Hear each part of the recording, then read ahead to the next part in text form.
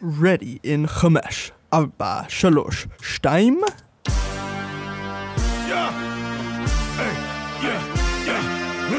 Where my mom's at. Where my mom's wearing thongs, hitting bongs at. Raising kids, cleaning shits, need a long nap. Where my mom's at. Where my mom's at podcast with Christina P. Meow, meow, meow, meow, meow, meow. Thank you for listening. Where am I performing? Let's talk about that. Portland, Oregon. I think literally like 10 tickets left on the second show for Revolution Hall, March 31st. And then April 1st, that's gone in Rohnert Park. Chicago, April 29th. Milk Jockey, Wisconsin, April 30th. And May 13th, Charlestown, West Virginia. And I've just added Comedy Works downtown in Denver, September 14th, 15th, and 16th. I always think of, what's that band that I'm thinking of? Not Kraftwerk. Kraftwerk. It sounds so German. Denver Comedy Works. Also, don't forget to buy my Christina P's Perfect Red Lipstick, darling. I've developed my formula because I absolutely think all the lipsticks I've had before are total shite. And I spent many, many moons developing this formula that I'm wearing right now in Italy. It's very, very luxurious and it's good quality. So get your fucking life, brew. Get it, homie. ChristinaPOnline.com. There you go. Let me tell you, moms, I've been in the fucking depths of like cold season. This is my camera right in front of me. Always the question. I'm in a constant fucking kids. I mean, if you have kids, you know that you're chronically ill. It's just chronic. And so the big kid got a cold, the little kids got the cold, and they were up at 4:30 this morning, and little kids don't go back to sleep when they're sick, and fuck. So I'm up at like 4:30 making like Nutella crepes and shit, just being a great mom. So I'm tired. But what I do now, homies, you're going to hate me for it, but I got this guest house because in Texas, they're smart. They believe in putting your mother-in-law in the backyard in her own separate house. So they're called casitas here. They're casitas, little houses, and that's where you throw your guests so they don't take a dump where you dump. You don't have to see them and smell them and hear them at all hours. And so we have visitors coming. I have a friend coming from Canada very soon and, relatives. And so I've been working on my casita. I've been buying nicer bedding and putting pictures in there and little taxidermied animals for fun. And I even went to Buc-ee's on my way to Dallas. I didn't know what Buc-ee's was, but apparently it's Mecca. It's like, it is fucking a marvel. Now, a lot of you, I don't even think you can wrap your brain around a Buc-ee's unless you've seen it. It's like a massive market in the middle of nowhere on your way to wherever, and they start advertising on billboards like, come pee at Buc-ee's. We've got the best toilets in the world. And I remember seeing, I'm like, what is this? Like, just a place you can urinate and buy gas? And I know Texans love Buc-ee's. That's all I hear about. So I finally break down and I go into Buc-ee's, not break down literally, but I'm like, I have to whiz. I hear about these toilets. I got to check it out. I mean, you walk in there and it's like just a mecca of there's gas pumps for miles. You want beef jerky? There's 20,000 types of beef jerky, and it's neat. It's pristine. There's brisket sandwiches by the mile. There's like anything you want. They sell artwork at Buc-ee's. My dumbass, I was standing in line to go potty, which their toilets were incredible. Like, I was fucking blown away. Like, if you showed somebody from Afghanistan a Buc-ee's, their heads would fucking explode. Like, people complain about their lives in this country. I'm like, no, go to Buc-ee's and you will completely be a capitalist again. I mean, it is a marvel. So So I'm standing in line and I see artwork that I want to buy in the shitter of Buc-ee's. And I'm like, do I have time to do this? Because listen, as much as I love Texas, everything moves at a glacial pace. Like, goddamn, there's no traffic here. They think there's traffic, which is hilarious. There's no traffic. But you got to start like planning for the amount of time you're going to stand in line at Starbucks, right? So your commute is still an hour, but it's just that you're standing to get a fucking latte because the guy has half a brain in his head that's making your coffee. So everybody's slower. It's just slow. They're nice, but they're fucking slow. So I take a gamble at Buc-ee's, and lo and behold, she gives me the artwork just like that. I couldn't believe it. I get in my car.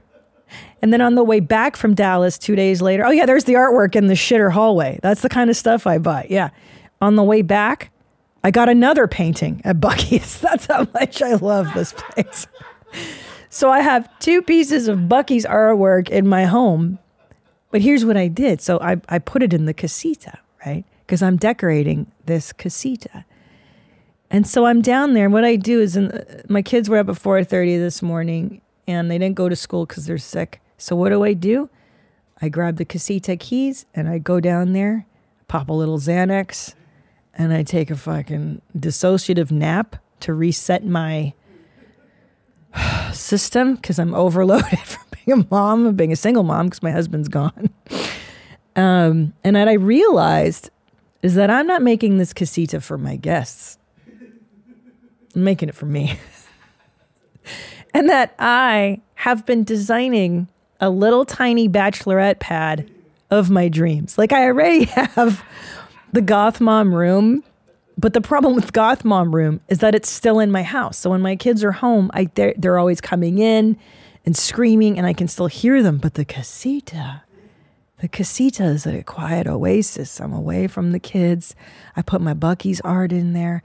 I bought a taxidermied mouse on a stripper pole. She's down there. I got a raccoon that's holding a light bulb. That's the lamp down there. Like, weird shit that I love. And I bought a pull-out bed. So now I fucking pull out my couch. I'm like, from Laverne and Shirley, I'm like Lenny and Squiggy with like the pull-down fucking bed. And I'm pretty soon I'm going to start making meals down there. I'm going to start living in the casita. So thank God. This morning, my nanny shows up at 6:30 in the morning. Praise Allah. And I go down to the casita. It's dark as shit. And I'm hearing birds chirping. Now, I always try to find a bright side to my life. But that was really cool. I don't know if you've been up or you guys probably stay up all night and then you hear the birds chirping. But I mean, it is a cacophony. It's like they're all up at the sun. The sun was rising this morning, and I went down there, and all these birds are like, and you know what they're doing is they're talking shit to each other, right? Like, that's what they're doing. They're like, hey, Rick, go fuck your mother. Hey, Steve, I'm here. Like, that's what birds do, right? When they talk, they're talking shit. I thought they're talking about trying to fuck. They're like, hey, what's up, Stacy? I want to fuck you. I thought it was like that. Well, let's Google it. Why do birds chirp? Because I was in my apartment the other day, in the casita apartment, and I watched a red bird talk shit to a little gray bird. She was like, and he was like they were having a bird fight. And I was like, damn, dude, even in the animal world, like, women are yelling at their husbands. Dudes are messing up. I don't know, dude. Birds use many different vocalizations to communicate with others of their species, to warn predators about danger. But the most common sounds are songs, calls, and why it's sun up? Like, is everybody waking up? And they're just like, hey, Steve, what happened today? Did you guys read the news? Yeah. The snow stopped. Okay, it's springtime. Like, I think they're just telling each other what's going on, right? Like, they're all saying good morning to each other. To warm up, to help ensure that when it's their time to shine, they perform with their birds do the same thing in the early morning, as the sun is shining. They warm up. They're warming up. They're warming up. They're letting you know, I'm here, bitch. They're marking their territory. Engage in courtship. Announce the beginning of a new day. Isn't that interesting? The break of bird to, okay, here it is. The loud chirping of birds at the break of dawn is referred to as the dawn chorus. At this time, the songs are like, that's what I'm telling you, bro. 46 years on this planet. There I am, 5 a.m. Why do birds sing so early? Early mornings are too dark to search for food and too dark to be spotted by predators. That makes it the perfect time to sing. As there is less background noise and the air is so still, song carries about 20 times farther than it would later in the day. Wow. My fucking mind is blown. First, you can buy artwork at the toilet in Buc-ee's. Now I found out that birds are just like, I'm alive. I'm alive. I'm here, bitch. Are you here? We're here. Let's talk. Let's talk some shit. They're just happy to be alive. Wow, man. Goddamn, wow. See, it's the little stuff that just really, really fascinates me. And the turtles are back in my backyard, which is dope. I love to sneak up on them before they realize and they go away. So that was cool. So that's my life. I got that going on. Secondly, I've decided, and I know this is a very unpopular, controversial opinion in the mom world, I've made a decision. I will no longer be enrolling my first grader in extracurricular activities. Thank you very much. Thank you. Now, I know that the peer pressure is real. Everybody does it. I was talking to a parent and they're like, it was a Sunday and it's a Sunday on the Lord's Day. And they're like, oh, we are, we already have been to soccer, touch football, karate, on a Sunday. This is our 6th hour of activity. And I'm thinking to myself, what are you doing this for? What are you doing? Is this for the kid? Or is this so that you don't have to interact with your kid? Because there's definitely value in that. Don't get me wrong. But there's a cost-benefit analysis, a cost-benefit thing where you go like, yes, I can take the kid to the extracurricular. Let me paint a picture for you what this is really like in my world, okay? And I know you're like, Christina, you're rich. You don't have nannies doing this. No, I don't have nannies doing this. I'm with my kids. My husband travels now. I'm with my kids.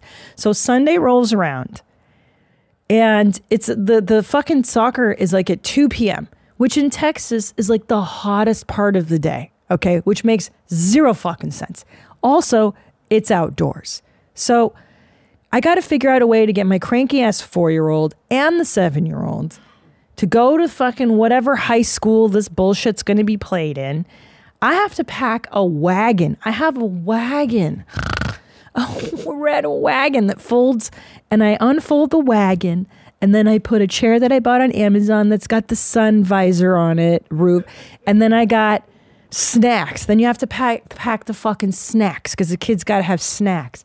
And then you pack like toys for the little one because he's cranky as shit because he doesn't want to sit and watch his brother play soccer for 2 hours. So then I finally go, oh, and then you pull up to the field and they're like, oh, no, soccer's not here. It's on the other campus. So now you got to fucking wheel your stupid wagon across the street. And then if I want to pee, I got to go whiz in a dirty porta potty. I'm over it. It's for the birds. And now it's nice because the kid is distracted for maybe an hour. But even so, every 5 seconds, Alice is running up to me. Mom, can I have some water? Mom, can I have a snack? Mom, can we go home now? I hate it. So like, it doesn't really give the parent a break because you're suffering. You're suffering. That's the problem with extracurriculars. You put your kid in karate. Guess who's watching karate for 3 hours a goddamn week, making chit chat with the most boring motherfuckers on the planet? This guy. And unless my child has a burning desire to do these activities, until then, forget about it. So you know what I did instead this weekend? I said, we're not going to soccer. I'm ditching it. You know what we're going to do, kid? We're going to go to the playground. Playground. This is where life lessons are really learned. The playground. That's where shit goes down. Politics happens with other kids. You fall down. You scrape your shit. You get up. You try it again. Some kid talks some smack to you. You talk smack back. You figure it out. There's creepy, weird dudes. You learn to avoid creepy, weird dudes. You know what I mean? It's survival camp. And I went there instead 2 days this weekend. And it was fantastic. And I watched my boys on the merry-go-round. You know the merry-go-round?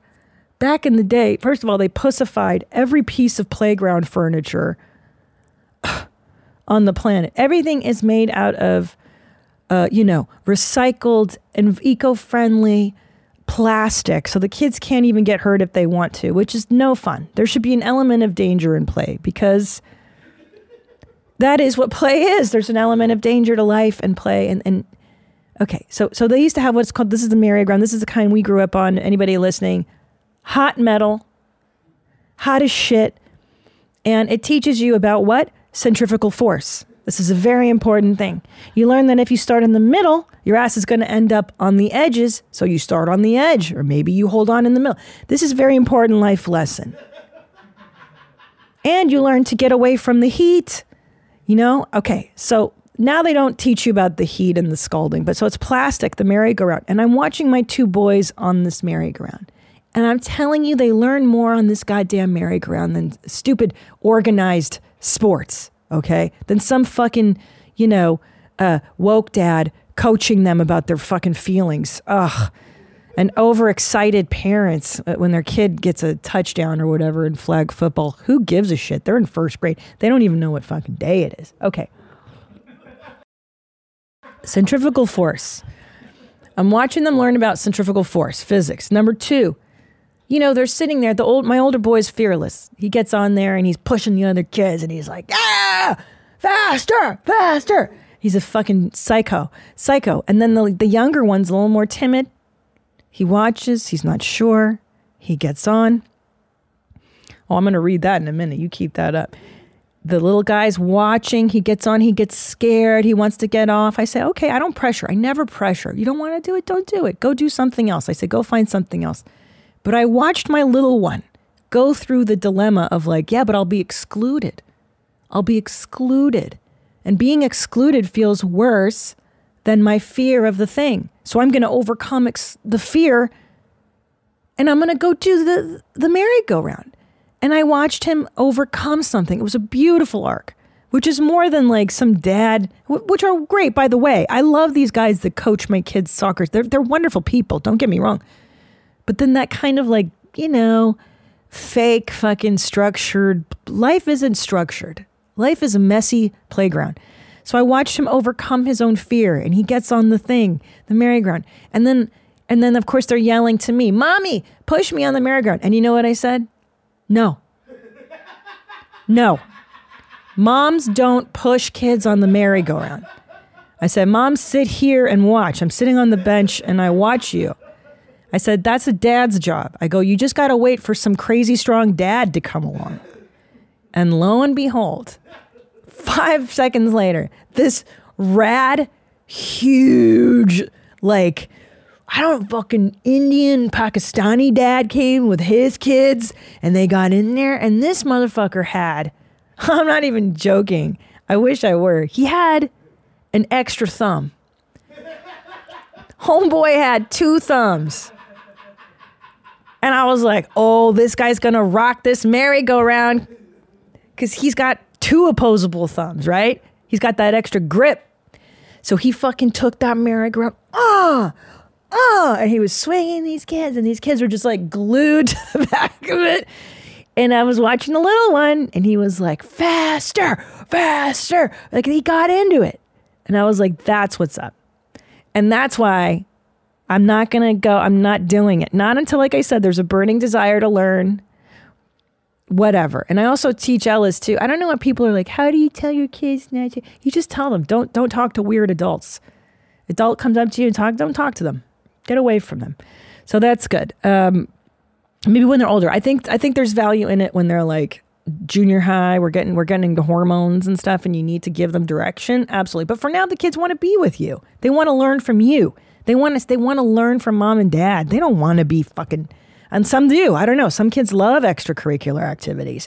I know a kid, he wants to do it. He's self-directed that way. Great. My kids, they don't. They want to hang out with mom and dad. So it's great. So this is a great article. Looks like we pulled up something here about the downsides of overscheduling. Unfortunately, overscheduling kids in too many extracurricular activities can take a toll on both the children and their parents. Yeah. There's simply not enough information out there how valuable play is. Unstructured playtime promotes social skill development and kids developing. Goddamn. Problem-solving skills. See? It allows them to be creative thinkers and develop assertiveness. And they learn how to cope with negative emotions. If you think about children, when they get into a conflict on the playground, they have to manage some of these things without an adult present. Thank you. Thank you. This is what I'm talking about. And without the adult present. This is a huge one because even at the park, I see the parents want to get into the, Connor, go over here. Why don't you try the thing? Connor, look at the, Connor. It's like, let him just chill. You're at the park, have a beer, chill out. Let them do. They're safe. They're fine. So in addition to the stress kids feel from being overscheduled, Fink says also hard on the parents who often have to be in more places at once than is physically possible. This is true. I think parents need to be cognizant of their own tolerance and capability and energy, because sometimes I think that's where the negatives first show up. Yeah, the kids might still be doing okay, but if you're driving yourself crazy trying to get everybody to everything, it's not necessarily worth it. I agree. And I think what it is this idea that if you... Why are we overscheduled? Is it to teach kids to be winners? Is that like, I'm going to teach them to have like 20 different skills and then they're going to grow up and be like the CEO of Tesla? I don't think Elon Musk did any of this shit. Didn't he just grow up in South Africa hating his mom? Hating your mom is more of a benefit and a motivation to become successful. Trust me on this. Trust me. All this extracurricular shit is not going to make your kids successful. You know what will? Neglect. Abuse. Some of the most successful people have had the worst parenting. Okay? Elon Musk hates his mommy. Mike Tyson, a horrible childhood. Michael Jackson, boofa, bad childhood. Really successful. So that is the secret. Hate your mom. God damn it. Anyway, that's my dissertation on that. Let's get into some videos, you guys. I got to say, I've always liked Jamie Lee Curtis, and now I have even more reason to like her. We played a clip of her on your mom's house. I guess she won an award, some Oscar or something, and she's like, I never thought I would be here. She's like, I was the lady that sold you yogurt that made you shit, and now I'm at the Oscars. I was like, that is so amazingly self-aware. And Jamie Lee Curtis has become the voice of reason in the world. Here she is on the red carpet giving an interview, and this is just fantastic. Let's play this clip of her talking. I am going to just say this now as a taunt and as a suggestion. You too, do a matinee. Coldplay, do a matinee. What about a 12 noon concert, Coldplay? What about it? Bruce Springsteen, do a fucking matinee. You're old. Why wouldn't you let me come see you, Bruce Springsteen, in your glory days, pun intended, and do it at noon or 1 o'clock. That's what I'm saying. 2 o'clock matinee, theater in New York, 2 o'clock. Thank you. I will come and hear your 5-hour concert, Bruce, at 2 o'clock, and I'm going to be home and in bed by 7:30. Finally. Can she run for president? This is the most reasonable thing I've heard on social media in my entire life. Praise her. Praise Jamie Lee Curtis. Praise Allah. I've been saying this shit for years. Not the concert thing, but I never applied it to music. She's right. Bruce Springsteen, how old is this motherfucker? He's 70-something. Oh, and I would never see Bruce Springsteen, too. He's still playing like he's 73 years old. He's 7. He doesn't want to be up past. He doesn't want to start the show at 9. He's still blue collar. He's got to wake up at 5 and plow the fields, right? Fucking asshole. Don't you fall for this shit, you guys, that he's still the boss. He's still, he's just a regular guy. No, he ain't.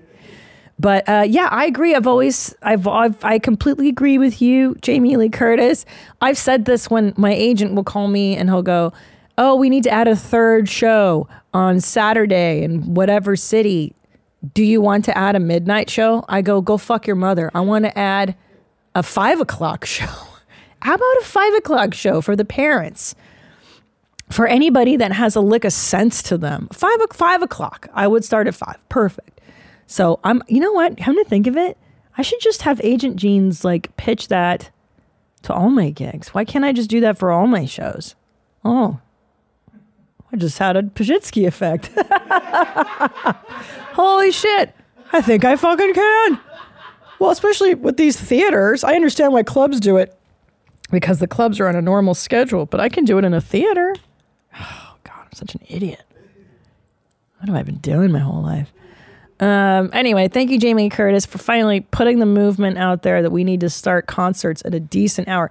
And I would also argue only in venues where old people can buy VIP seats with full bottle service and food. Like, I want to be able to eat and watch Bauhaus or like drink wine and sit down peacefully.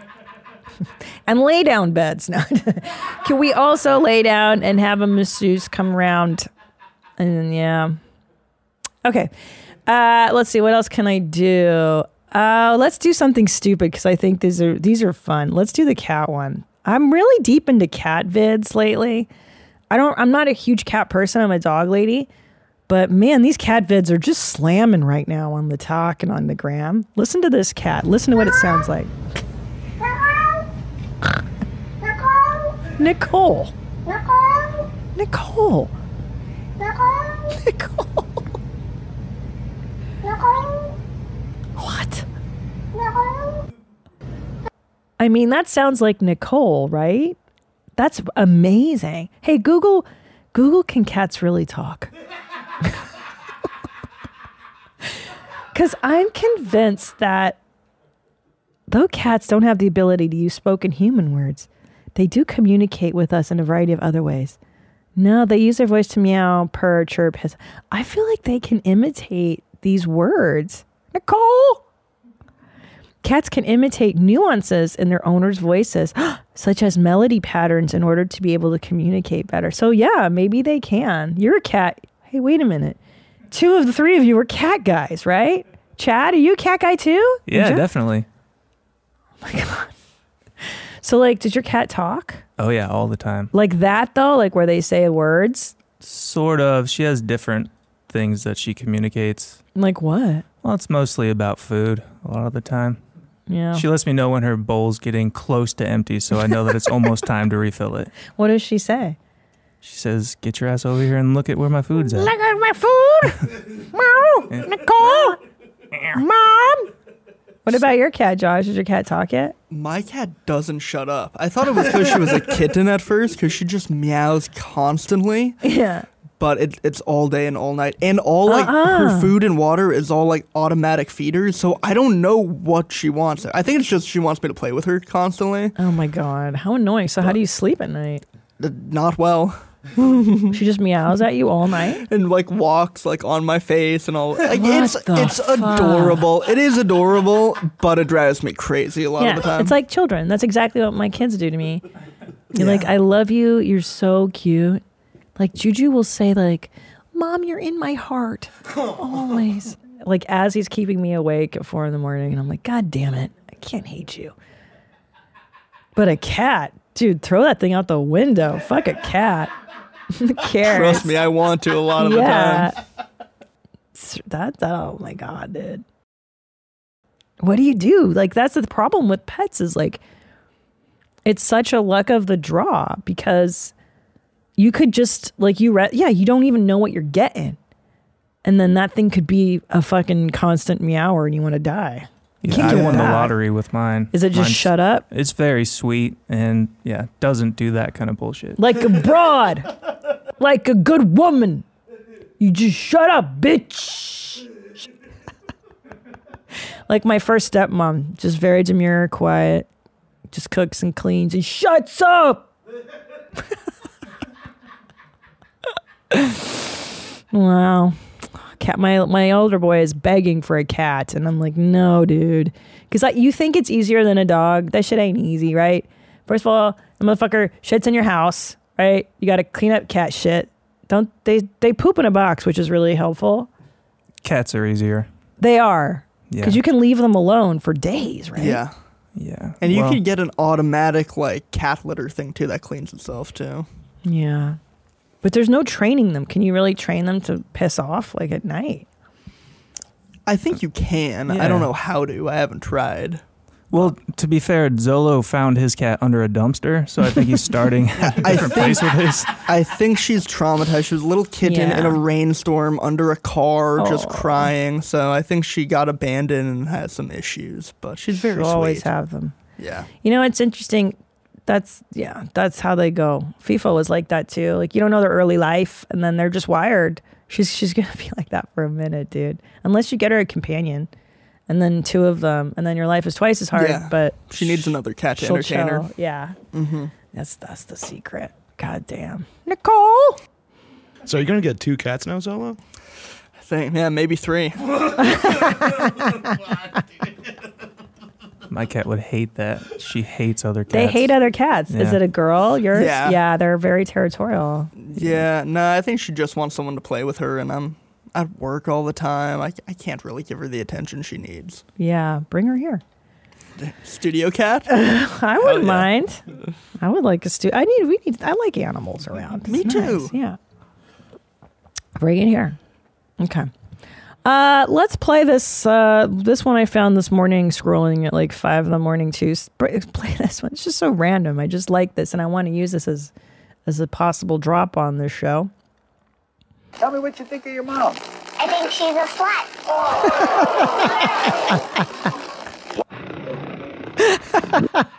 This is from the Maury Povich show. And what do you think of your mom? I think my mom's a slut. Meow. What is he, like 9? What a dick, dude. How does he even know what a slut is at that age? What a little punk. Maury Povich was one of those shows, late 80s, early 90s, that masqueraded as a legitimate talk show of value. There was a whole slew of those where like Jerry Springer, Maury Povich, Sally Jesse Raphael, Ricky. Ricky's real though. Like I liked Ricky. That was her stupid slogan. Like Ricky's real. Like okay, sure, Ricky. And then Ricky came out with that documentary. Maligning hospital birth like it was the end of the world. I watched it too before I had kids. If you guys haven't seen this, I don't know what happened to Ricki Lake when she gave birth, but she was very traumatized or something because she made this documentary about the evils of hospital birth. And they just want you to give birth as soon as possible, and they give you Pitocin, and Pitocin makes your contractions come earlier, more closer together, and then they make you give birth on their timetable and not yours. And you're like, yeah, that sounds fucking great. That's why I'm at the hospital. I don't want to be in labor for 5 days. Speed it up, give me the drugs, and let's get home in time for fucking house hunters, dude. I don't want to be in the hospital. But she was like, Pitocin is the devil, the doctors, the patriarchy. And I'm like, okay, I get it. Like, if you want to have a natural home birth, be my guest, dude. Like, good luck. But, I mean, it's not the devil. I had Pitocin on my second one. Fine, great. I'm all for the hospital birth. So, I don't know, dude. And by the way, like, I know there's some bitches that can have birth at home. A lot of them do. I have a friend that had 4 kids in her house, in her living room, did great. But a lot of them end up in the hospital, so it sucks. It just sucks. Okay, let's do some follow-ups. What have we got in the voicemail departments? Here is a follow-up on eating boogers. Oh, delightful. Hi, Mommy. This is Megan from Chicago. Megan. I have a follow-up. I am currently listening to the episode with Corinne Fisher, and you guys are currently talking about picking your boogers and eating them. I was an avid booger eater as a child, as most of us were. But then I was told by a friend's mom, this friend also ate her boogers, and we would do it together, which is just obviously horrifying. Yeah. But her mom told us that if we ate our boogers, we would turn into a poop. But as far as the study goes, it's true. Eating your boogers can help your immune system because you're eating small doses of the virus that could be present in your nose by breathing. So your body just eats like just a teeny bit of it, and it can help fight it off, but it's not a strong enough number to make you really sick. So the more you know. I don't know if it could convert me back to eating them, but it is food for thought. Or food is the wrong choice. Yeah. Bye. Wow. Eating your boogers helps build immunity. I mean, look, it's a pretty solid theory. That does sound logically possible. Wow. Okay. I mean, look, I don't eat my boogers anymore, but I am in the midst of 2 kids that are sick, and I myself, knock on wood, still in there. I'm still healthy. And I was telling Zolo that. And what did you say? I said it's because of your pocket almonds. My pocket almonds, because I carry almonds around in my pocket and I eat them. And I think that little tiny pieces of dirt keep you healthy. This is true. I also believe in the, old school kind of Hungarian methods. You eat a lot of garlic. I eat a lot of garlic in ethnic dishes. I drink water that's been left out for days, like this one. Look at that immune system. And I bathe in the blood of gypsies, and that's what will keep you healthy. Is gypsy blood. Yeah, and eating their hearts. That's what Hungarians have been doing for centuries. Let's do some other follow-ups. I'm stoked to hear what the world has to say. Hi, mommies. I have for Christine, I have a total vag dryer. Cool. Dating some guy, went out a couple times. I didn't notice any weird smells or anything, but when I finally went to his house and went in his bathroom, he uses that Axe body spray, that AXE, and oh my God, I had to get the fuck out of there. Love you, mommies. Bye. Yeah. So Axe body spray is a relic. What time period was that? Early 2000s, late 90s. I don't remember smelling it, but in my time, was it Eternity? Calvin Klein's. That was, every generation has its smell. What are the kids smelling like now, Zolo? Do you know? I mean, I feel like Axe body spray is still around. Axe and like Old Spice, just Old kind of like the Spice. drugstore like body sprays. I love, can I tell you something? I kind of like Old Spice. I feel like that's a timeless classic. Old Spice has a smell, something bare. And my friends bought it for Tom as a joke, and it's really good. I have to say, I'm kind of a fan. I've used that exact one too. It's so good. It's good, right? Bear Glove. Bear Glove. That's what I have. I use that. Right? Yeah. It kind of crushes. Look it up. Is it a deodorant too? So for any of the guys listening, dude, check out Bear Glove. It kind of like crushes Old Spice. Look, there's a reason this shit's been around for like generations. Yeah, Bear Glove. Smells great. Very fresh. But as a whole, male fragrance is a tough one. It's a tough sell, and you can't overkill it. That's the problem is if you overkill it to try to conceal bad smells, that's how women get yucked out. You got to shower, like make sure you're clean first, and then you put the good smells on top. Don't try to conceal, because we know that's what she probably smells. Now, apropos vag dryer, very interesting. Gosh, you guys really sounded off on this topic of putting yogurt in your yanni. This is so gross, and I've only kind of heard about this as a joke. I played a clip a million years ago about a woman who was like, if your vag is burning, just put yogurt in your maxi pad and then it'll cool your meow. Apparently this is real. And here we go. Oh man, this is labeled under fun trauma. I've asked you guys to submit fun trauma. Ay. Okay, I was just listening to your latest episode with Dr. Jew where you were discussing the yogurt dipped tampon cure, and I was sent back in time. I grew up in Sweden with hippie/new agey parents. One day when I was about 5, my mom was with me in the bathroom. Oh my God, 5. And I got to witness her dunk a big piece of cotton into a cup of vanilla yogurt and then smushing it in her vagina as she was explaining how, quote, the bacteria culture is so good for your vagina and it also smells better if it is vanilla. I will always remember that with disgust. It has haunted me for 20 years. I love you guys. Keep those soaked tampons high and tight. You bet I'll be pulling mine out in May. Very good. God, they're so good with these outros and intros.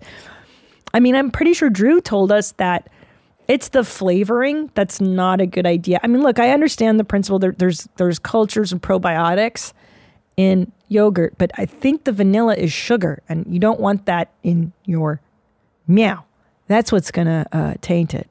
Gosh, this just gave me a flashback to my stepmom was obsessed with her vaginal smells. I remember she just had a buffet of like different douches, and she was really into douching. It's very rough on your meow. And dip Summer's Eve. Pull up Summer's Eve. Let's take a walk down the Summer's Eve. Is it a Summer's Eve? Which is not a good name for a douche, because a Summer's Eve is very hot and sweaty.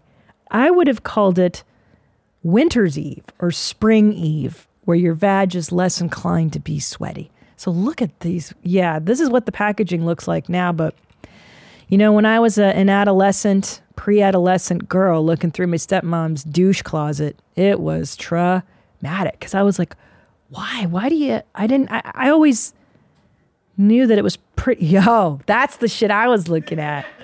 That's what I was looking at. Like the lady who's like 3/4 turn and then the blue paint behind her. Yeah, there was an obsession with Massengill, Summer's Eve. You put that up there, you get rid of the smells, get rid of the bacteria. It's like, you don't need to do this. Like, just so you know, it's a self-cleaning system. You don't really need to put stuff up there if it's healthy. You don't really need to. But do take a probiotic via your mouth. You can take a pill. You can eat the yogurt. You don't need to shove it in your mouth. You don't need to. Okay. And then there was another lady. Oh, gosh. No, I don't want to talk about yogurt and pussies anymore. I think I'm fucking fresh. I want to die. I want to revisit. Oh, no. I want you to play this clip I found for moms if you're listening. So if you're a mom listening or not, back in the day, we had slumber parties, right? And times have changed. I emailed parents for play dates now. And these parents, recently I've emailed a parent who I have never met in person, although our children go to school together. I'm sure they're lovely people. And she very graciously offered to take my son home with her kid back to their house after school. And then maybe later I could come by and, we could all hang out. And I was like, gosh, I don't know. I don't really know you. I didn't say that to her, of course. But I was like, I don't fucking know you, bitch. Like, you ain't taking my kid back to your house.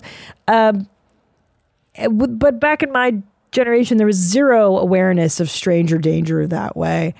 But this is an interesting idea. So play this. If your kid asks you to have a sleepover, this is a really, really, I think, cool way to get out of doing it. All right, here you go.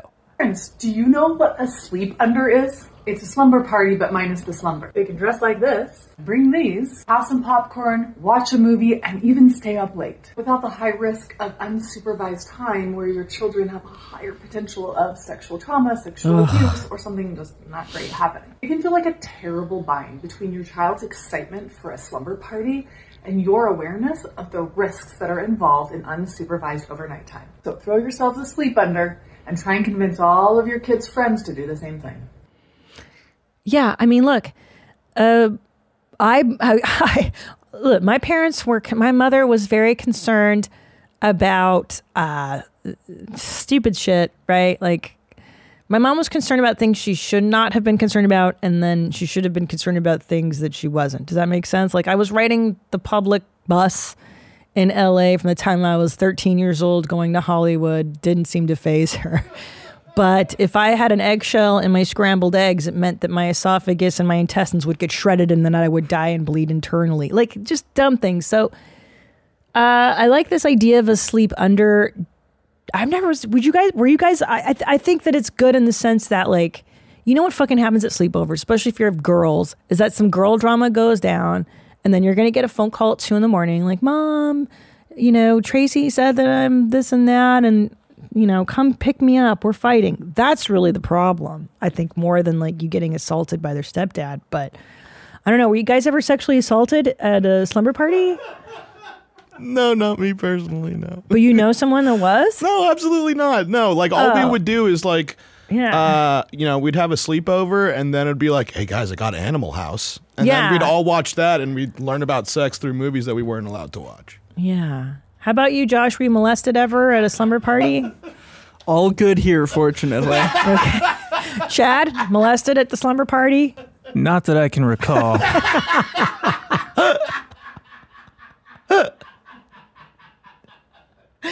Right, because I was totally unsupervised in the 80s, and I don't remember ever. I think the dads wanted to get as far away from us as possible, quite honestly. The parents were just like, fuck off, go watch Revenge of the Nerds in a separate wing of the house. But that's a great way. I like that one. That was a good one. Okay, and then let's revisit this clip about the apology. I played this with Rachel Feinstein last week, and it's really stuck with me. This is Mom, and God bless her heart, as they say in Texas. It's just like, look, this is a time where you're supposed to, when you're a toddler, your kid has a tantrum, you're not supposed to like shush them or stop the behavior. You're supposed to explore the feeling and help them deal with their feelings. So this is the type of parenting we are in now versus like, shut up, you fucking annoy me. Go outside. I'll give you something to cry about. Like, you're supposed to be more empathetic and you're helping them deal with feelings. Okay, so that in and of itself is so fucking exhausting, because if you're a parent, like, this job is 24/7. And then when your kid's having a meltdown, like, do you realize the impossibility of you doing this? Like, most of the time, like, maybe, I don't know, dude, just listen to what the fucking crazy bitch is saying. This is her talking to her toddler. This is an apology. Like, let's say you flip out on your kid, and this is how you're supposed to come back to them later and apologize for freaking out on them. Okay, this is her. Imagine you're the toddler and this comes to you. Hey, do you remember yesterday when I was making you a sandwich and you complained there was too much mayonnaise, and then I kind of yelled at you and said, well, you can make your own sandwiches from now on. I just want to say I'm sorry. That's so far so really, good. Kind of disrespectful and reactionary of me. Hold on, press pause. Stop. Like, okay. Remember the other day, Nadav, when I made you a sandwich and you said that there was too much mayonnaise on it? I just okay. And then, okay, great, good. The kid can be like, no, because they don't remember what happened to them 5 seconds ago. So she's not even going to fucking remember what happened yesterday. I guarantee it. Okay. And she's like, I just want to apologize. That was very disrespectful. Okay. That's where I would have ended this entire fucking discussion. Like, I'm sorry I hurt your feelings. That was really out of line. Mommy was angry and I shouldn't have said that. That's how I've apologized to my kids. I've reacted poorly and been like, you know what? I'm really sorry. That wasn't cool. And then the kid goes, that's okay, Mommy. And then end of story. So now she's going into like her whole psychotherapy problems. That was disrespectful. And my therapist and I have been talking about it. Go ahead and play what she says. It's fucking amazing. I wonder what it was like for you when I yell at you and say that I'm not going to make your sandwiches anymore. I'd like to hear about it. And I want you to know that I am really working on not yelling and just breathing and taking a moment and allowing you to be who you are and not take things so personally. So I'm taking Mary Van Geffen's Okay, she's plugging her shit now. You can pause. Get out of here. I mean, could you even imagine, as a 46-year-old woman, being on the receiving end of that was fucking terrible.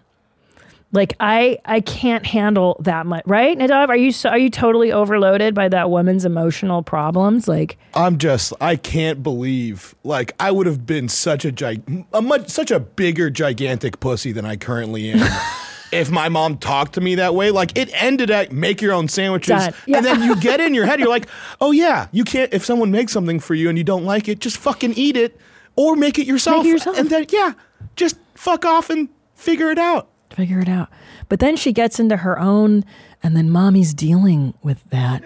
And then I'm working on my own reactivity. And these kids don't know what these words mean. They don't understand this shit. It's Mom, what's reactionary? Yeah, I'm so uncomfortable. Like her level of feelings is just fucking feels very patronizing too. Yeah, right? Yeah, condescending. I mean, they are children, but still. Yeah, stupid kids. They should make their own sandwich, I think, if they're going to complain. Condescending though, it's overwhelming for a kid. Wouldn't that be overwhelming for you? Because it feels like you're your mother's therapist. I think that's why it affects me, because I was my mother's therapist. Like, so when they download like her fucking emotional landscape to you, you're like, bitch, don't tell me all your shit. Just apologize and let's get on with it. Right? Yeah, it's like it's too much. Because when you're a kid, it's like mom and dad are superheroes. Yeah. And when they start apologizing like that, it breaks it. You're not supposed to know they're human until you're well into high school, maybe college, you know? They're infallible. Or at least just like a simple, hey, I shouldn't have, sorry, that was bad. And then they go, oh, okay. Yeah, okay, sure, no problem. And like, end of fucking story. So patronizing. I love how specific she was like, remember when you complained that there was too much mayonnaise on yours? Like, it's in her craw. She's like, that fucking mayonnaise. You want your mayonnaise? Fuck your mayonnaise. Like, she remembered specifically what the gripe was, which is crazy because in toddler town, there's so many gripes that you can't keep track of them all. She's fucking crazier than the 2-year-old, man. Yeah, I wonder how she talks to their father, if it's like the same kind of tone. I would be like, what are you doing? Hold on. Pause for a second. Hold on. Just for 1 second, Zola. I got to send this to you. Can you play this? Like, sure. Okay. Yeah, I think this is a result of like, listen, I understand we need to feminize society a little bit. Yes. Women need to have a voice. There needs to be more of a balance and equality. But there is a point where, like, bitch, you're just annoying. Everybody's getting annoyed. Just shut up and get on with it. So if you guys want to know what comedians send each other, I get sent these lovely gems. So this is an article from The Insider. I won't say who sent this to me, but God bless comedians. It's a picture of a guy who looks like he's about to cry. He's on the edge. He's on the brink. And it's like, here's the headline. Are you ready? My wife is bisexual and non-binary, and my daughter is transgender. It's a lot. My queer family helped me better understand myself and my masculinity. And your masculinity. I don't think so. You don't look like you have much of it left.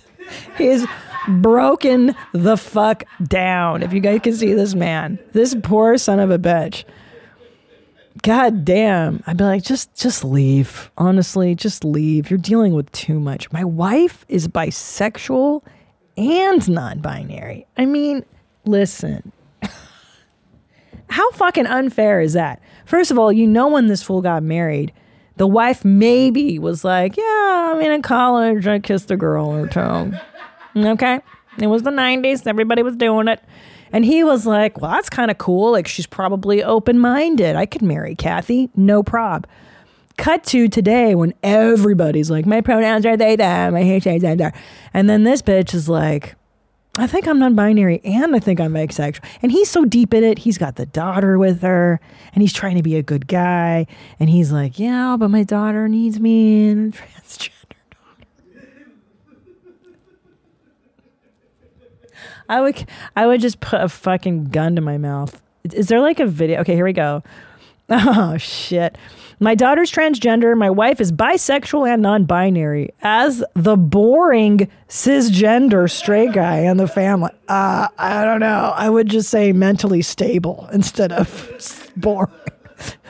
Boring sounds great to me. Shit. We'll take you in, kiddo. I just don't get aspects of queer culture. I try to take an interest, but your demographic destiny sometimes rears up and says, pfft. But I'm grateful to be outnumbered in my family by the other demographics. He's grateful, guys. When you share a family with queer people, your understanding of love becomes more expansive, as does your understanding of yourself. How brainwashed is this poor son of a bitch? This is like those girls that Rob Eiler was bringing up, that they're polyamorous, and the guy is like, God, you're just so... What does he say to them? He's like, you're so binary or whatever. You're so mono. You're so mono. And although the daughter and the wife are just roping him into this fucking nonsense, and he's got to come out like this is cool. Our daughter came out as bisexual in middle school. In high school, she reassessed and came out as trans and lesbian. Jesus Christ. How about we just pump the brakes on the labels? Does she have to come out every 5 fucking, like, do you know what I mean? How exhausting is it for these young people to be like, nope, I'm bisexual. Nope, changed it. Just chill. Just chill. Just do you. And then when you're like 28, be like, all right, guys, I made a decision. Family meeting. I am this. You know what I mean? Why do you have to keep everybody in the loop all the time? Often when families, even supportive ones, discover their children are queer, they feel like it's a loss. There's a loss of the past because the child you thought you knew isn't who you thought they were. And there's a loss of the future because society is in many ways a homophobic garbage fire. Queer people face discrimination in many professions. I mean, is it? Are we in a homophobic garbage fire?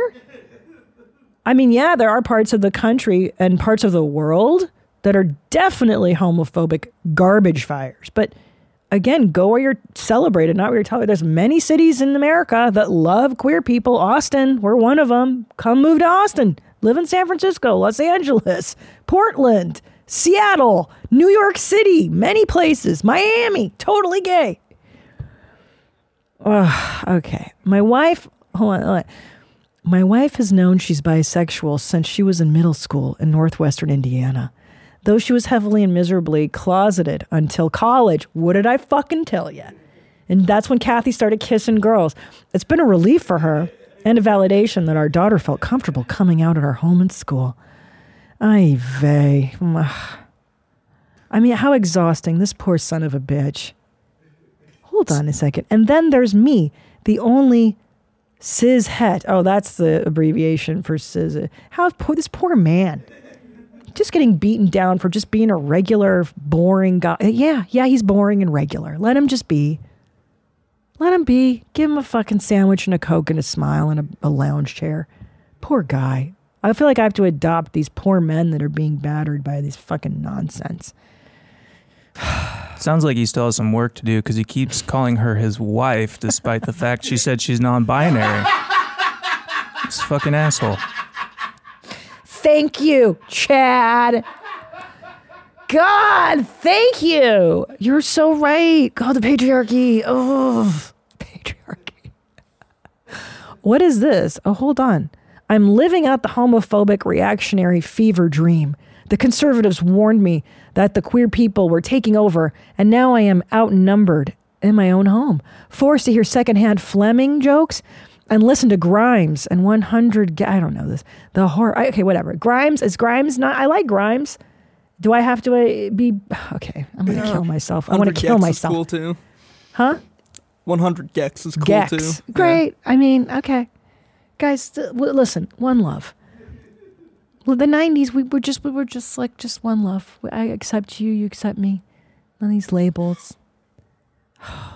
I wish I had someone to connect with like that when I was younger. They don't, this guy's out of his fucking mind. So brainwashed. This guy just needs some friends, I think. Yeah, just leave. Go find some straight hetero guys and go to a strip club and watch football and scratch your dick. Forget about it, you fucking pussy. Poor guy.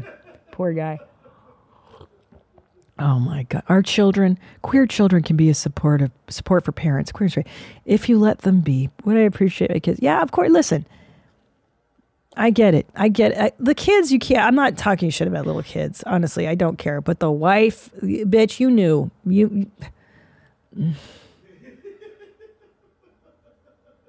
That's not fair. You know what I mean? Like, she's a lesbian. She knew it. And she married him. And then, yeah, come on. The kid, fine. The kid's in the world. What can you do?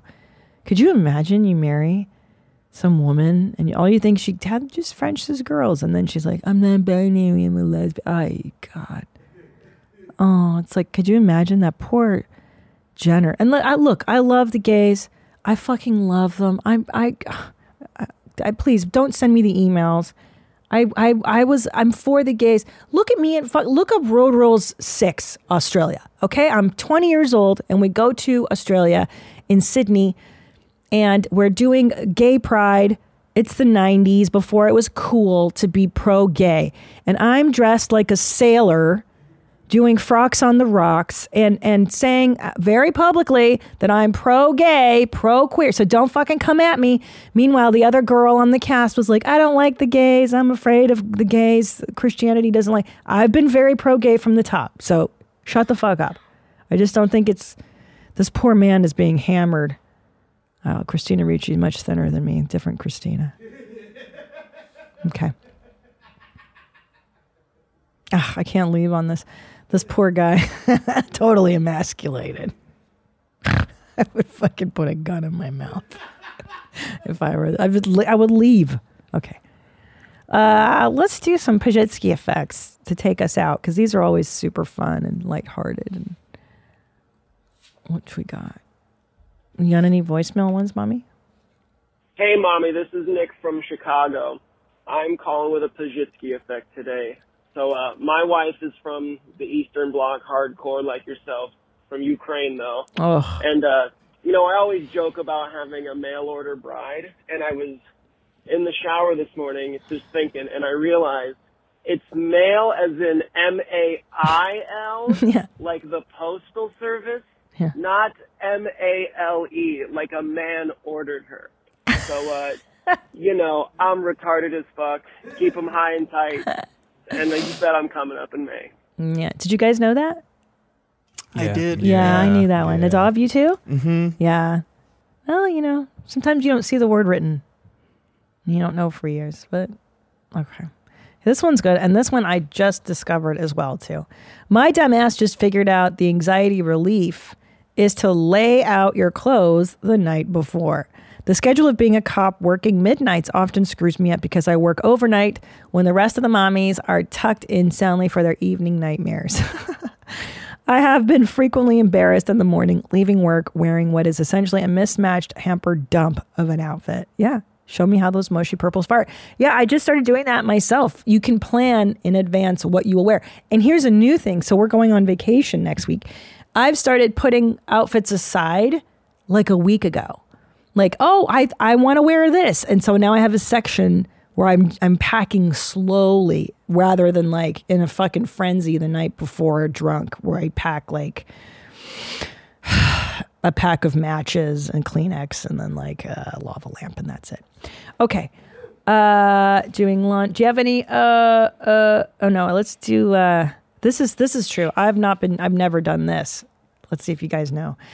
I realized that when doing dishes, when you put utensils in the utensil holder thing in the dishwasher, sort them by their type, forks with forks, etc. My stupid self has been tossing them in nilly-willy and scrambling to put them away in proper places while a toddler is grabbing shit out. I may be the only one that hasn't done that, but now it's a game changer for this mom of two boys. Bro, you're not the only one. Not only do I not organize forks and knives and knives, I throw everything in, like all mismatched on top of each other, and I'll throw a pot on top of a bowl. Like, I don't even care. So this is changing my life, dude. Do you guys do that? Do you sort it? No. No, what's the benefit of sorting them? So that then you just grab like a whole stack of yeah. them and then throw it. Like you do it in like 3 handfuls and boom, all your silverware is back in there. Yeah, so but you're doing the sorting beforehand. You're Right. not saving any time. You think so? Yeah. I mean, the clothes thing kind of is more of a Pajitsky effect for me than anything that I've heard. Like, normally I just throw everything in the dryer, and then I just pull stuff out of the dryer as I need them. And if they get too wrinkled, I cycle them for like 5 minutes until they're warm, and then I just pull out whatever I want, and I just close the door. Like, I just use that as my dresser, kind of. That's crazy. You guys are mentally ill. Actually, I want to do this. What would Christina P do? I think this is exciting. Oh, it's an Angelino. Ooh, ooh. It says, I'm having a little issue. I'm currently 5 months preggers with my first, and my body is really starting to change. I feel hideous and disgusting, so much so that I don't like to look in the mirror. I'm feeling super insecure about my husband not finding me attractive anymore. Because of this, I also spend a lot of time wondering if my husband is looking at other women. I've never felt this insecure before, and it's driving me insane. Any insight or words of wisdom would be really helpful. Oh, I'm sorry, Mommy. Listen, first of all, completely normal. It's damn near impossible, especially your first pregnancy, to feel great. I mean, with my first pregnancy, I'll never forget, I gained... it's like the minute I found out I was pregnant, my pants wouldn't fit. I bloat super fast. I gained like 80 pounds. It was, I felt like the most disgusting load on the planet. And I was convinced too that like I'm the ugliest piece of shit in the world and my husband won't love me. And what I would suggest to you is take your concern to your husband. Why don't you say it to him? I think you might need some reassurance, and that reassurance might make you feel better. Secondly, make him fat and ugly with you. That's what I did with Tom. If you guys go out for breakfast and you order chocolate chip pancakes, you order dessert for every meal. Get him in on the eating and the inappropriate behaviors too, and then you'll feel better about yourself. Tom gained about as much weight as I did on that first one, and we were both so fat. There was one time we were trying to F. It was like I was like 8 or 9 months pregnant. We were both so fat we barely could. We had to find a position that worked for both of our bellies. That was pretty cute. So what else can you do? You know,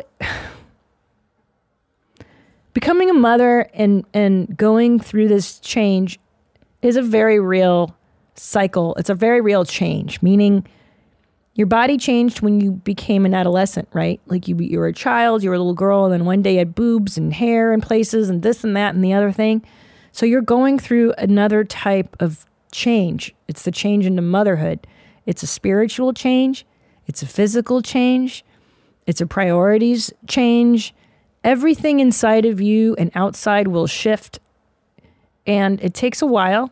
So be patient with yourself. Be patient with all these changes. I mean, your priorities, everything will shift. And you'll see too that once you give birth to this baby, that the miraculousness of like creating a life and birthing a life and sustaining a life will trump any sort of like insecurity eventually about the imperfections of your body. Because it's true, like it's just not going to be the same, and that's okay. Those are your battle wounds. Life will inevitably give you battle wounds, and it's something to be proud of. So I'm sorry, it just sucks. But what you can do, and what I recommend doing, is get really cute clothes, really cute maternity clothes, and really cute postpartum clothes, because you're going to be home for like 3 months after you give birth, just in your jammies. So get really cute stuff. There's this company I just heard about called Bump Suit. Would you Google Bump Suit? This is made by a model for your lady bumps. Look how cool these suits are. She's a model, and she could not find maternity wear that was cool, and so she designed this line. And I think this is so awesome. I wish I had a bump suit when I was pregnant. And you feel tucked in, you know, really cute stuff. So dress yourself well, be kind to yourself, and focus on not so much the appearance, but the miraculousness of what you're doing, which is growing a life. And talk to your husband, right? What do you think? Should she talk to him and be like, do you think I'm attractive? Yeah. And have him be like, babe, I still want to bang you. Yeah, I think communication probably solves like most problems. Just communicate. Yeah. Just be like, I'm feeling like a fat piece of shit. And he'll be like, babe, you're not. Like, trust me. I don't know. I don't know. I'm sure Tom did think I was a fat piece of shit, but I don't think he said anything, which was really nice. He didn't.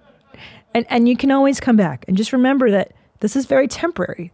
The 9 months, the year that you're making a life is temporary, and your body will go back. Your organs and everything does go back. It just takes time, and you're changing. So be patient with yourself, okay? And don't look in the mirror. You don't want to look at yourself? Don't fucking look at yourself. I don't look myself in the mirror when I'm naked. And I'm a lot happier. It's like reading the comments on YouTube. Why would you fucking do that? Don't look. And then there's nothing to get bummed about. Yeah. No, but listen, nobody likes their body naked. Most people don't. Do you guys, are you still, maybe you're young, but are you guys, you love looking at yourself naked? I pass on it. Okay. Chad? I don't mind. Fuck your mother. And you, Zolo, you're 12. I'm pretty okay with it. All right. No, wait. Just have a couple babies and then... All right, here we go. Third baby bounce back. Whew. I'm recovering from having my third baby. The pregnancy, I gained 70 pounds. I'm older now than with my 2 other kids, and bouncing back is not in the cards for me. How did you lose the baby weight? And do you have any suggestions on how to keep it high and tight? Everything is pretty low and saggy right now. Thanks, Mommy. I know. Listen... The whole bounce back shit is for 20-year-olds, you know, when they're like, I'll snap back. Like, yeah, that's a different era. And you've got 2 other kids to take care of. I would take it really slow, really slow. And the truth is, you just can't eat a lot. Stop eating. Really? I mean, that's the truth. I read this once in this great book. It was one of those cheesy books, the Girlfriend's Guide to Pregnancy and stuff. And this woman said, you know what you should do is you make a pot of soup, like chicken soup and little veggies and bits of, and whenever you get hungry, you just eat a little bit of soup. And before you know it, you'll lose the baby weight. I mean, yeah, what you're doing is just not eating a lot. There you go. But here's what I do recommend, which is highly attainable, especially, I don't know what your childcare sitch is. Do your 10,000 steps a day and skip a meal. That's what I did. 10,000 steps. That's what, a half an hour on a treadmill. You watch your show on Netflix. You watch The Gilded Age or whatever nonsense you're into. And you walk for half an hour and you skip dinner or breakfast. I generally tend, I'm not a health guru, and it's probably not the greatest advice, but I eat the biggest meal of my day in the middle of the day. Noon, I eat whatever the heck I want. I want a cheeseburger, I eat the cheeseburger. I want ribs, I eat the ribs. And then dinner, super light. Maybe a vegetable soup or just a little veggie and some little bit of protein, healthy. And then you stop eating at 6 o'clock. I go to sleep. So by the time I wake up at 6 a.m., it's 12 hours I haven't eaten already. I try to go as long as I can without eating. Maybe have a little, I don't like breakfast. Personally, it's not for me. So actually, sorry, let me back this up. I do intermittent fasting. I do it, but inadvertently, because I hate fucking breakfast. I hate eggs. I hate it. It makes me want to vomit eating in the morning. So I drink coffee. I take a shit. I get all keyed up and anxious. And just as I'm going into a crazy spiral of rage, that's when I'll eat a lot for lunch. And then a little bit of dinner. And then I walk 10,000 steps. And really, that's it. It's just keeping the calories low, don't you think? Because you can eat, listen, there's diets where people can eat McDonald's, but that's all they eat that day. That's how these bitches, remember Nicole Richie and Paris Hilton back in the day, you would see them eating McDonald's? Yeah, because these fucking bitches, they slept all day. She even said this, Paris Hilton, she goes, well, I sleep all day. It's a lot. That's keeping the calories down. And then if you eat one meal, you can eat whatever the fuck you want. You're not gonna get past 1,500 calories in one meal. Chad, you lost a bunch of weight. What was your secret? It was a number of things. It was both like an exercise routine and like eating better. I cook most of my dinners. Like if I have a big lunch here, I'll have a light dinner. And if I have a light lunch, I'll have a bigger dinner. Kind of the same thing where it's Yeah, I don't have like calibrated. I don't have 2 or 3 full meals every day. No, this is, and can I tell you, this is read. Oh, I'm going to tell you, I forgot this great book, French Women Don't Get Fat. French Women Don't Get Fat. Read this book, women, or listen to it on audiobooks if you've got little kids and you can't. French women don't get fat. This is an American fallacy. This is a very American thing that they have 3 big meals a day. You do not need to eat 3 big meals a day. Not only that, sorry, I've completely forgot. This is my whole eating philosophy. So the reason I eat a lot in the middle of the day, this is also what Europeans do. This isn't Hungarians do this shit too. You eat a lot in the time of the day where you can burn it off. The Americans are so stupid when they decide to eat steak, baked potato, macaroni and cheese, drink a bunch of wine, have the dessert, and then lay down and go to sleep. So the French have a saying, whatever you eat at night sticks to you. So if you want to have the steak and the everything, yeah, have it in the middle of the day, and then you burn it off, and then eat very light in the evening. This actually, after the first baby, this is how I lost a lot of the weight. Is I would just gorge at lunch, whatever the fuck I wanted, and then I was fasting by, 5 o'clock. Forget it. And then don't eat again until the next day at lunchtime, if you can. Yeah, just starve yourself and fucking exercise. Right, Chad? Starve yourself and exercise. Well, I mean, starve be mindful yourself of what you're eating is how I would put it. What are you eating? Or what are you doing? Are you doing low carb, high fat? So it's not really a system per se, but I bring soup for lunch. Usually they make fun of me for it. Okay. So what kind of soup? Is it a vegetable soup? It's usually like lentils or something. And that keeps you, full? And then I'll grab like maybe a protein bar at some point during the day. Okay. And then at night I'll do like chicken or fish with like vegetables. So you're stringent all day. Yeah, and then Muay Thai and Jesus. I get on the elliptical for an hour every day if I'm not doing Muay Thai. So you're starving yourself and exercising. That's what I fucking said. Yeah, basically. Okay. I also got off Lexapro. That helped a whole lot. Yeah, the SSRIs will make you fat. Yeah. Yes, they did. They did. Why is that? I'm not sure why that is, but. Yeah, it was definitely a big side effect for me. And it's like, yeah, I don't want to kill myself, but looking in the mirror now, I kind of do. Right. Well, when nobody wants to touch your dick, that makes you suicidal. Yeah, of course. Yeah, I know. It's such a trade-off. Plus, you don't feel your genitals as much, which is kind of a bummer, too. Yeah, it's like delayed. Yeah. Which wasn't that bad because you can go longer then. But everything's a trade-off, right? There's always a trade-off. Yeah. Yeah. Such a bummer. Well, you eat very cleanly. I can't do that every day. I get depressed. Yeah, I'm not. They order In-N-Out here a whole lot, and I just don't like it. It's too here comes Nadav with something to say. I'm just saying, congratulations, man. I'll be so lucky, you piece of shit. But can I tell you something? If you did the In-N-Out, like for instance, if I were here and I was like, I want the In-N-Out, you know what I would do? I would eat the burg as is, little bit of fries, just enough, just a little bit of free fruit fries, and then done. That's it. Like for dinner, it's like. I'm having like a bite of nothing. You know what I mean? Right. Yeah, dinner would be... If I did that, I probably wouldn't have dinner. Just because it's so filling and like so... I don't know. Yeah, greasy and whatnot. Because also too, I mean, what's really great, Stacia Patwell, the trainer that I had on here, what she did in the beginning of the program with her is like, she puts you on an eating schedule. And this can help break, because a lot of times you're just eating too much and you're not moving around enough. That's why you're fucking fat, right? Not now, of course, barring pregnancy, you're completely exempt from that model. But most of us are eating compulsively, mindlessly. We're using it to eat instead of the feelings of having feelings. We're eating our feelings. So what she did was really great. She puts you on this diet that's like basically the same shit every meal, right? Like, so for instance, in the morning, it's like a shake with like protein powder, spinach, blueberries. That's your morning. That's what you have in the morning. And then your breakfast a few hours later is like a bowl of oatmeal. And then you're going to have, 4 ounces of ground turkey with some rice. That's your lunch. Dinner can be like chicken breast and rice, and that's your lunch, and that's it.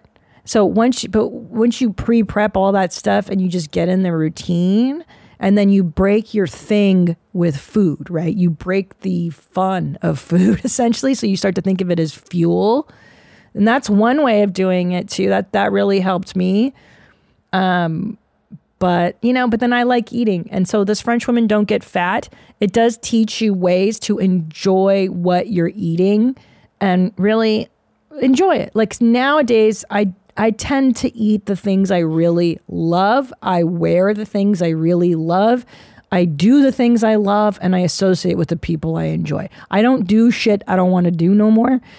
And so if I want to eat something that's naughty, like the In-N-Out, which I love, I just have a little bit and then I'm on, and you calibrate, right? So you don't eat bread or wine for that whole day. Oh, and alcohol keeps you fat, by the way. Alcohol keeps you fat, right? Do you drink, Chad? I do. How do you? But not as much. I definitely cut back a whole lot. So how much do you drink now? Like, what can you get away with and still lose weight? That's a good question. That's tough because the alcohol keeps you fat, dude. That's my vice. I love wine, so I'm drinking the wine, and then each glass of wine is like 140 calories. Yeah, it's all a lot of calories. That probably was one of the biggest things that helped me gain weight, was just my intake of alcohol, which I have cut back on. So yeah, alcohol. You just got to start doing edibles instead, which I've done. Hey, by the way, here's what you'd be very proud of me, Nadav. Go on. I started eating gummies. But what I do is like the real granny kind that's like tiny, tiny, tiny THC and then mostly CBD.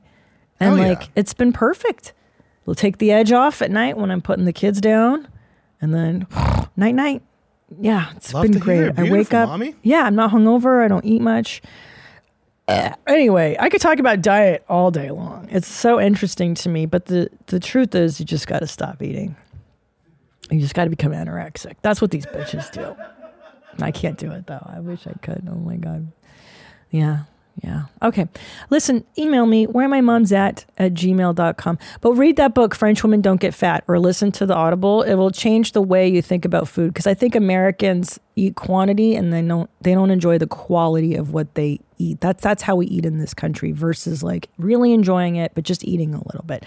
Anyway, wheremymomsat@gmail.com, 213-375-5184. I want to do an Ask Me Anything episode as well. So we're going to start receiving those. Okay, Zolo? So be on the lookout. If you have a video you want to ask me something in, great. Voicemail, email it. I want to do a whole episode where I'll answer your questions. Okay?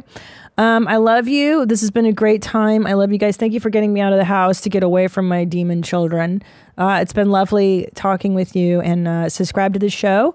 And until next time, stay cool, moms. Bye. Hi, Mommy. Thank you for watching that episode. Did you like what you see? I hope you did. So why don't you subscribe? Just click the subscribe button and, hit the notification bell so you can get notified. And also, why don't you watch another video? Watch one of these. You know what I'm saying? Like right here, down there, whatever. There's so much stuff, bro. I make these all the time for you to watch. That's why I'm here. I love you.